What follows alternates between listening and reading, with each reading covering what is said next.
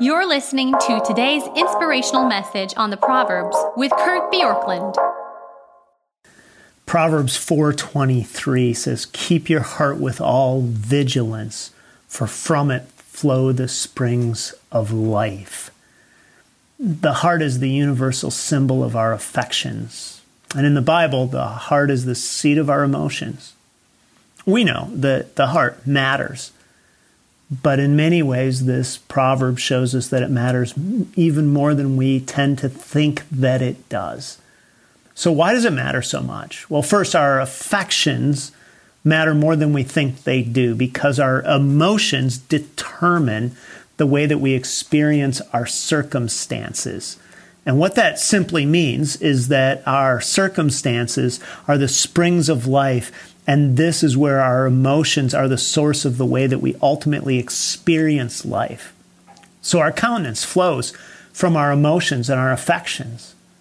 Now, we ultimately do what we want to do, but where what we want to do comes from what it is that we love, what it is that we have fixed our heart to.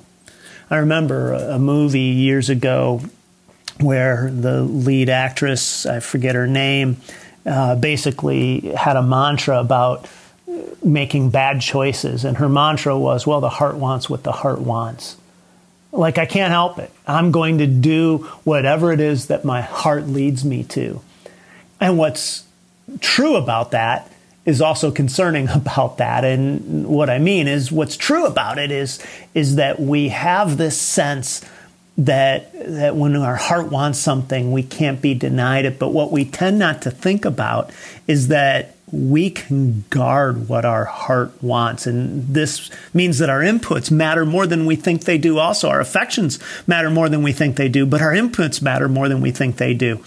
The word keep is in the ESV. So it says, keep with all vigilance. The NIV is guard. And the Hebrew word here is mismar, which means to guard or keep vigilantly, but also to imprison or to take captive. In fact, the word is among the most frequently used in the admonition of being careful or diligent in respect to religious or spiritual duties. That's from the New International Dictionary of Old Testament Theology and Exegesis. And what this indicates, that if we are not vigilant, our affections will naturally wander from their safest and purest place. Romans 12:2 echoes this sentiment when it says, "Don't be conformed to the pattern of this world, but be transformed by the renewing of your mind."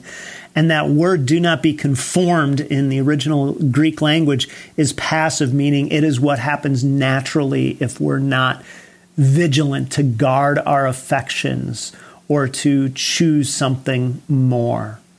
So be careful not to take an unchecked input. The more that we meditate and mull over, pay attention to, and heed the Word of God, the more our heart will be on the path to life. And we do this by making a regular habit of Bible intake, of the confession of sin, of the weekly habit of public worship, sitting under the teaching of the Word of God in community. And we do this by being aware of where we might harden our heart in response to all that God's Word teaches and instructs. And what we ultimately need is not just simply saying, I need to get stronger and stronger because then I don't need grace, but to savor the grace of Jesus more and more because that will soften my heart. And then I would just add one last thought, and that is our expulsions matter more than we think they do.